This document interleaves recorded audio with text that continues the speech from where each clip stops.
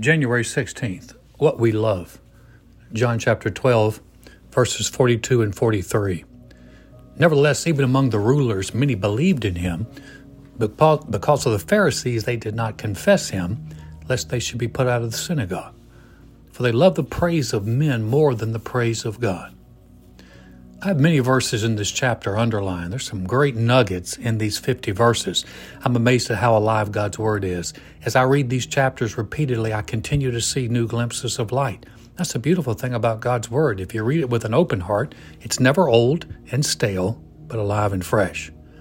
Our verses for today are regarding some of the religious leaders of that day who believed in Jesus. They believed but would not take the next step of faith. That next step would involve confessing Jesus with their mouth as the Messiah or a prophet from God. Even though they had a belief in Jesus, they would not act on that belief. They would not identify with Jesus because of fear. These rulers were afraid of the Pharisees. The Pharisees were a very legalistic group of Jews. They knew the Scriptures, and that created a comprehensive list of added requirements that the righteous were to live by. Some of the Pharisees that Jesus met were sincere with a genuine desire to serve God. Nicodemus, the teacher who came to Jesus at night, was one of these Pharisees with a heart for God. Another group that often opposed Jesus was the Sadducees. This group was the intellectual religious segment of the Jews. They did not believe in the resurrection or angels or the spiritual realm.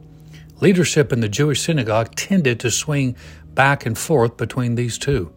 During the time that John was recounting, the Pharisees seemed to be the dominant group controlling who could be a part of the synagogue.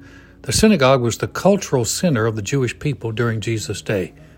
We read in chapter 9 how the Pharisees kicked the man whom Jesus had healed out of the synagogue. This was a big deal that day. Due to the fear of being kicked out, the parents of the man born blind refused to acknowledge that Jesus was the healer.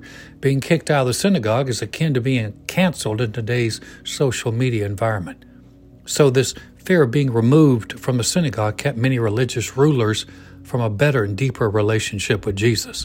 And verse 43 is the underlying reason.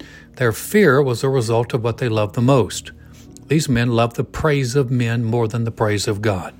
What men thought was more important than what God thought of them, so they did not take that step of faith in confessing Jesus. Application. What we love can be a huge motivator in our lives. If we love the praise of men more than God, it will shape and influence our relationship with the Lord. We will be hesitant to take the steps of faith that's in our heart because we love the approval of men and are afraid to lose it. I've seen people believe in Jesus but refuse to confess him as the Lord and Savior because they love their lifestyle too much to give it up for a relationship with him. I've watched a young man walk away from a call to ministry because he was like Demas in 2 Timothy 4:10 and loved the present world.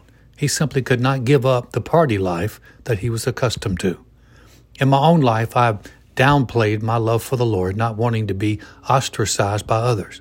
It's not something that I'm proud of at all. But I understand that the pressures of people, especially our young people, face with loving the praise and approval of man instead of choosing to live for the praise of God.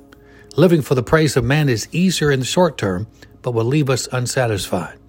Living for the praise of God requires more faith from us, and it's not the easier path, but it is the path that benefits us here and in the next life. So a guiding question we must ask is, what do we love? Prayer. Lord, I love you and believe the love you have for me. My goal and aim is to live for your praise, not the unreliable praise of man.